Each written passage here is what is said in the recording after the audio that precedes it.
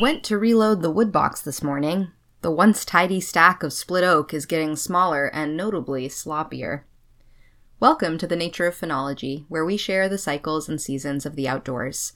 I'm your host, Hazel Stark. Even in the depths of winter, signs of spring are everywhere. Red foxes and raccoons are breeding, buds of woody plants are swelling, and black bear cubs are being born to sleepy moms in hidden dens. The challenges of winter, however, still require careful energy budgeting. For the animals that stay active in winter, finding food, staying warm enough, and getting ready for mating season are the priorities.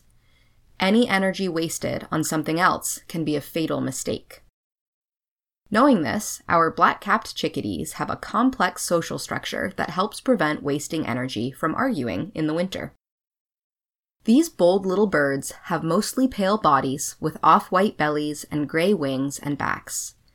Their proportionally large heads, though, stand out due to a black cap and chin, making them easy to identify from quite a distance.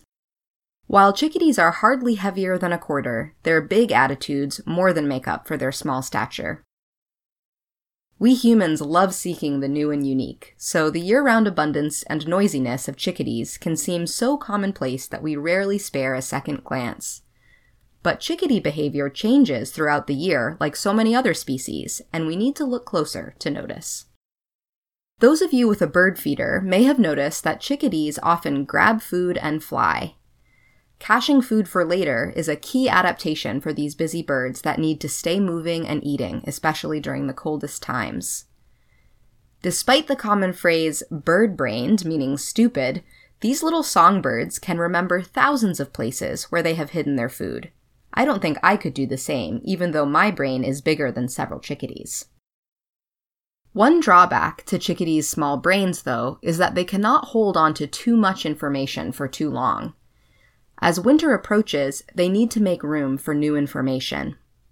So, just like we do after we have filled our computer hard drives with too many fall foliage photos and we purge the unnecessary things taking up space in there, chickadees do a fall memory dump. This extra space for new information and memories is critical to chickadee winter survival when their flocks take on new members and social structures. Winter flocks of chickadees have an organized hierarchical structure that establishes who gets to eat first, for example. Having these clear roles reduces energy that could otherwise be wasted on arguing over food. Chickadees communicate an impressive amount of information with their many calls. The more Ds in a chickadee's classic call indicates a higher danger.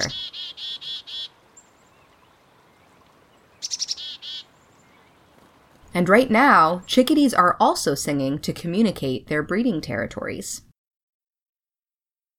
These organized, communicative chickadee flocks are a big help to other birds. Nuthatches, kinglets, woodpeckers, and many other birds often associate with these chickadee flocks and take note of their alarm calls to know when to seek safety. But despite these chatty social groups, chickadee individuals always maintain personal space from other birds and prefer to sleep alone, even on the coldest nights when they could benefit from sharing body heat. So the next time you're outside, listen for the diverse sounds of chickadees. Once you hear a flock, you could try to identify the other bird species that are no doubt nearby. Chickadees remind us that collaboration, communication, and connection are all still possible during the most challenging times, even when physically distancing. You can download this episode and find a link to the transcript, photos, information about podcasting, and more by visiting archives.weru.org. Thanks for listening, and please join us next week for another dive into the nature of phenology.